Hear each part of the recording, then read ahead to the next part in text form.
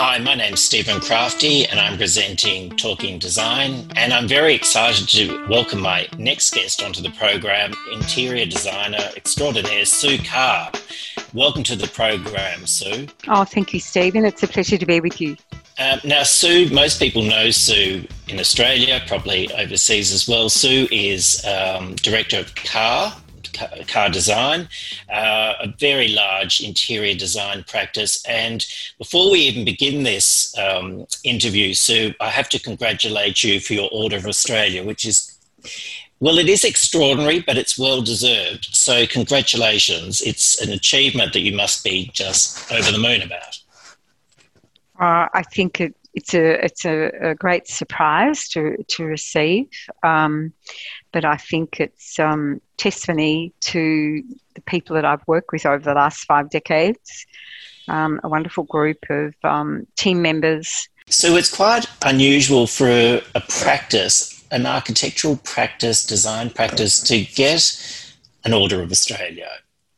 I never see it in the list. So that's pretty unique. The other thing is your practice is coming up to 50 years, which is quite extraordinary.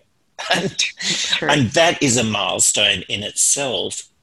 Yes, it's coincided very well. We started business in May 1971, so this is our 5th decade. Amazing. So, Sue, tell me your background. We have a lovely connection with you and RMIT University.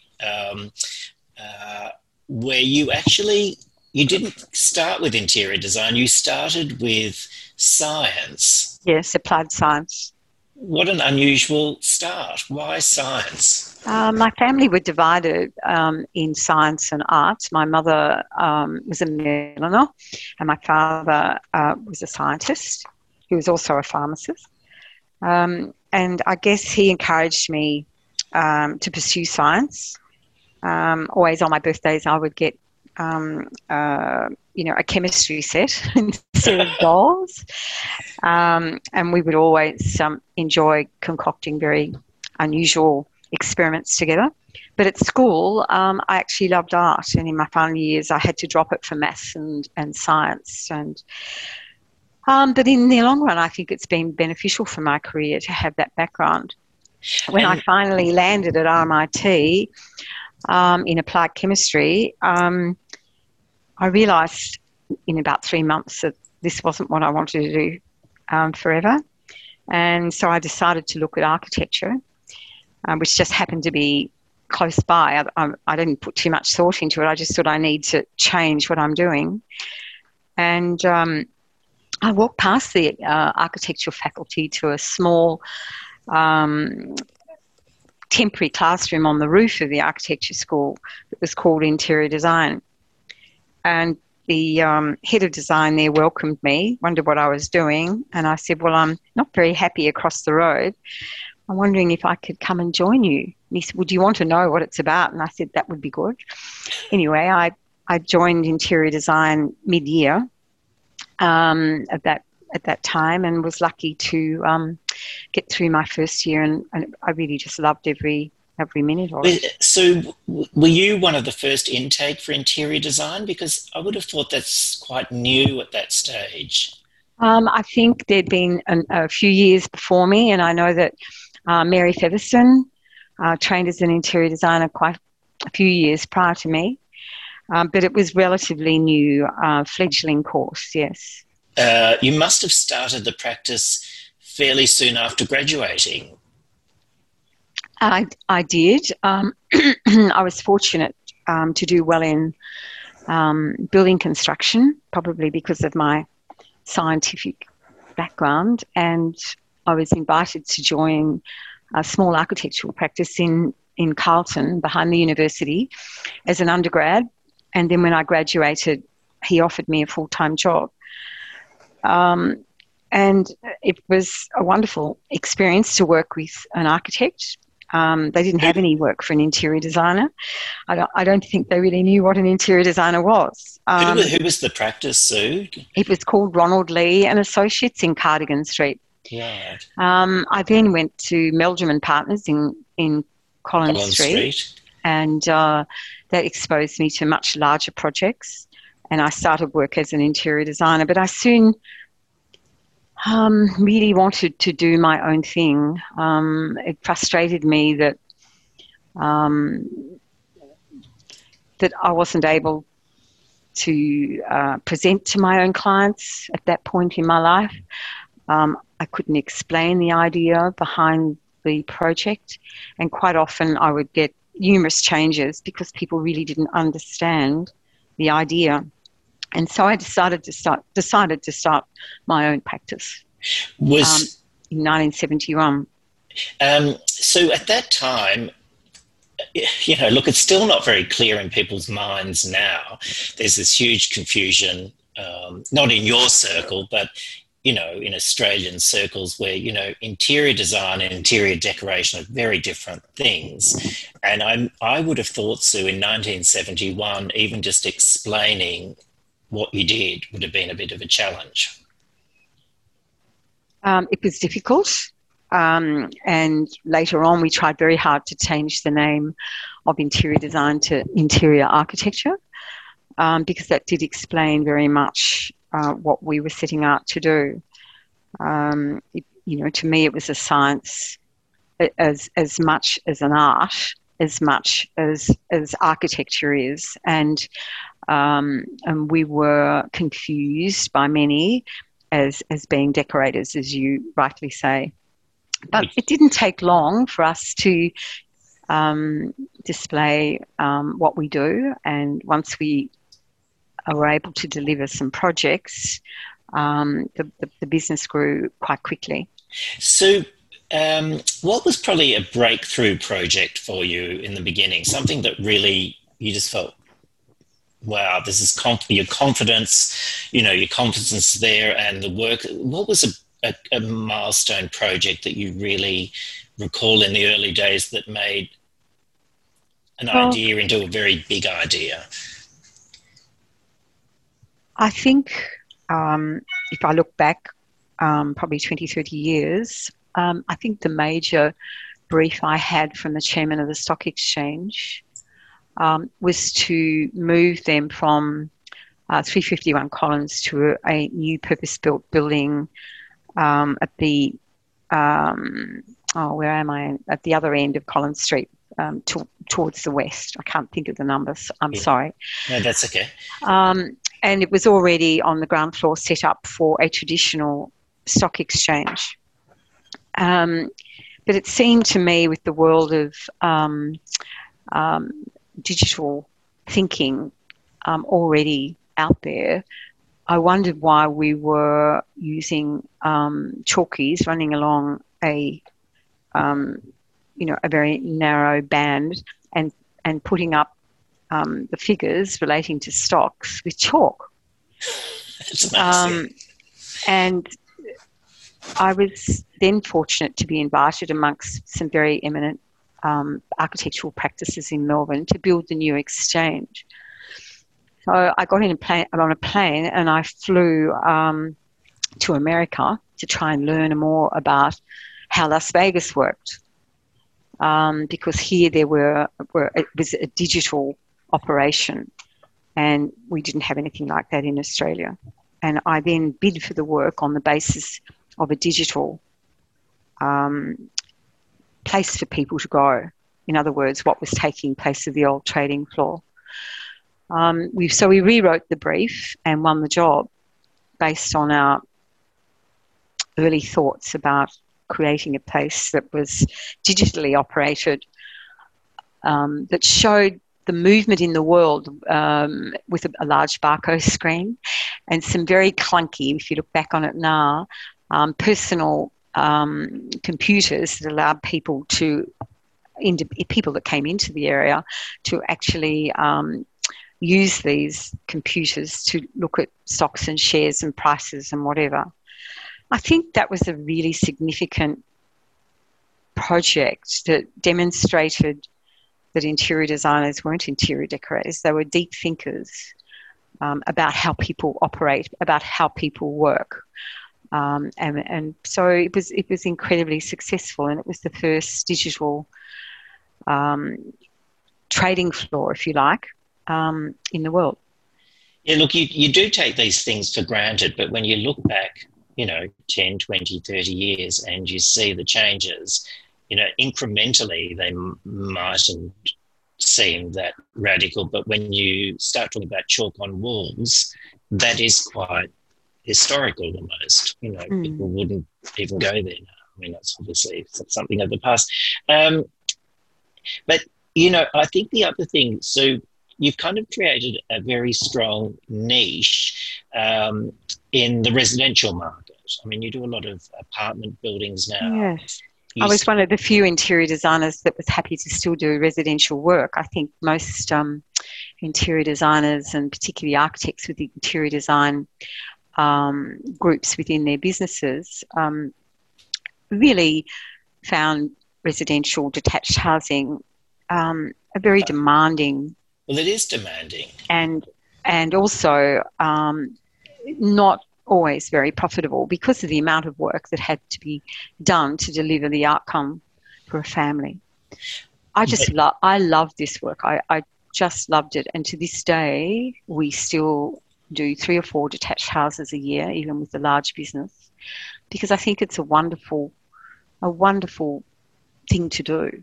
And it's also a testing ground, so you can really explore ideas on a smaller scale and then perhaps take them to a larger project. I mean, I think you are aware of one of them in Merriweek Crescent. Yes. And that was completed in 1991. We started work on it probably 1988. And this was probably the first really substantial home. And it was combining 2 land sites and demolishing 2 houses and building a new residence for this wonderful couple. And it's still there today. And it's still there today. And as you probably know, nothing has changed. It's still exactly the way I left it all those years ago. And this was a very large architectural practice as well. A large architectural project, Yes. which really, I think, allowed me to explore architectural form. We had architects working for us, obviously, and that was probably the precursor to us becoming an architectural practice formally. So what's interesting about that house, and I know it well because I ran an architecture tour through it, but it still resonates with me. It was 1991, so it's we're in a recession. The recession we had to have. It's a beautiful home, but what I still think about is that it's very classic. It's very timeless, and unlike a lot of designers who kind of change with each decade and you kind of get a different look. So, the 80s you go into Memphis, the 90s you might go into beige you seem to have a very clear direction. And I think this house really epitomizes your practice, that there's a sense of appropriateness and you don't waver. So you don't, there's no little Memphis additions or little flotations with decorative styles that come in and out each few years. I think that's what gives it the strength. And look, I really have to admire you, Sue, for your determination, because the market's very fickle, and it's a bit like in fashion. You can have people who love very the highly decorative, and then the next year's very pared back. Is it something you just feel comfortable with, that you get you find people get confused when they put too much into a house or a project and they actually lose really what the key idea is? Yes, they lose sight of what we started with. Yes, that's right. And I think that's an inability to develop what we call the big idea and stick with it from end to end. But that's hard to do. It is hard to do. But I think the outcome is very, very definitely a property that doesn't date. It is absolutely contemporary in its thought. So it's not like we're recreating the past. It's always contemporary. We're not interested in fads or fashion because in themselves they come and go. And it's also about the placement of the work on the land, and the amenity that provides. And in the case of Merriweek Crescent, we had a beautiful established garden with major trees, and it was so much the idea behind it was to actually settle the house amongst the trees. And of course, there's the watercourse going through the middle of the property from memory. And there was indeed. There was an easement that passed on the diagonal from south to north through the property, which inspired us to create a bridge from the main house to the pool pavilion. Part of the brief from the client was to have an indoor and an outdoor pool so they could swim 12 months of the year in Melbourne. So that meant that we needed to be able to enclose a structure, but we also needed to open a structure, and part of that was using the system that now exists at Rod Laver Arena, which was part of the technology of an opening and closing roof. But anyway, back to the easement. We needed to have a bridge across the easement, quite high above the land, so that the access could be achieved without having to deconstruct part of the house. So there were some lovely moments where you were constrained, but in many ways it's this constraint that actually creates the magic. Creates the work, exactly. And I mean, if someone came to me and said, choose whatever site you wanted anywhere in the world and you can do whatever you like, I don't think we would know where to start. So it's actually starting from the premise of having a series of constraints and then building on that. Yes. So if we look at your apartments have been probably in Melbourne anyway, in Sydney, probably from about the mid-90s, people were exploring apartment living. And I think people soon realised there's so many small apartments around. But I would say, a number of years ago, you introduced the Sky House to Australians, saying, look, there are other options. How did that come about? Was there a developer who really had the idea, or did you suggest it? Was it kind of something you thought you'd just try and see how it worked? Yes, I mean, Houses in the Sky was very much the brief, and we were fortunate to be working in a potential tower in Brisbane. And it gave us the opportunity to define different spaces because we provided 1 or 2 bed lofts, which was quite new to the apartment market. So there was a lovely verticality and atrium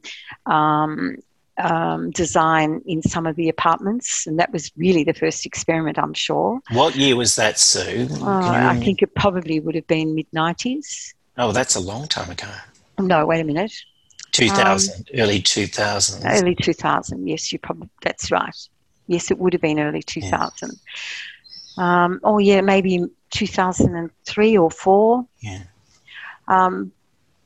Anyway, we developed this, and sadly the building didn't go ahead because of recession, but it was a very, very different offering. I think that the current work we're doing, I'm not talking about the 100-storey buildings, but the ones that we are currently designing as architects and also as interior designers, is giving us a lovely opportunity not only to deliver apartments and buildings that sit beautifully in streetscape, and I think this is a big challenge when you find a developer that agrees with you on that matter, and we're not always building boxes that maximise height and are really quite wrong for where they are. So there's a nice opportunity to deliver a streetscape where the apartments sit, and I think that's the first thing we need to think about. And then to look at where we can have the opportunity on the smaller ones, say 12 apartments, where we can get cross breezes, fresh air, large terraces, integration of landscape. I mean, they are really detached houses that are elevated without the need for the owner to care for it, because there are body corporates and people that look after it. I think the larger apartment sites that we have are always doing that. We're constantly looking for outdoor amenity, indoor-outdoor connection. Introducing landscape has been something we have been doing for years and years, no matter how small the balcony is, but giving an opportunity for landscape. The other thing is, even on some of the smaller stocks, Stephen, it follows that our designs are simple in their thinking. It's choosing simplicity over complexity. It's using the interplay of shadow and light on a wall rather than hanging something on the wall.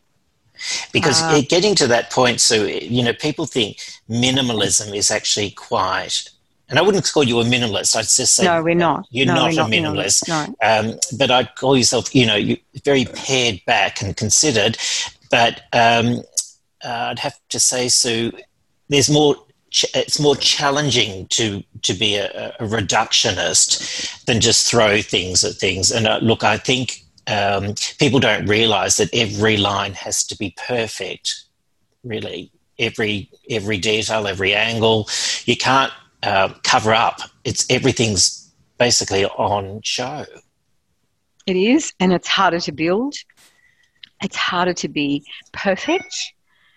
Because, as you say, everything is on show. But what that does allow, especially in the smaller stock, is a calmness, a space for everything. We still consider what people need to function, but we're paring it back to allow the space to speak for itself. So rather than adding to it, we're removing. And I think that's... is part of the key behind successful apartment design. And as I say, using shadow and light rather than hanging things on a wall is all part of appreciating the day, the time of the day. And equally, artificial light is an important part of the home-like feeling too. I mean, we put a lot of work into lighting these apartments beautifully at night so that there's a wonderful sense of being in a home rather than in a very tight box. So the smaller apartments are also something we love doing and creating a successful outcome. So the other area that you're starting to own, you know, the space of it is, and I don't really like the word boutique, but more bespoke hotels, and that's something that's really been missing for a number of years. You know, when people came to Melbourne or Sydney, there's not really a huge choice of where to stay. You won a number of awards for your Domain hotel, and you've just finished a new one in Toorak Road. What do you think was missing in hotel accommodation previously? Well, people go to a hotel for two reasons, either for leisure or business, really. And I think there's always needs to be a point of difference from what their homes might be. It's an escape. And even a business traveller still needs in their guest room everything that facilitates them to be able to work or meet. But the ground floor, the ground plane, or the entertainment areas are an important part as well. And so I think when you look at the hotels around the world, and certainly the trains, they were of a generic model. I mean, you could be anywhere in the world, but you stay at the same place. You wouldn't know where you are. You really. wouldn't know where you were.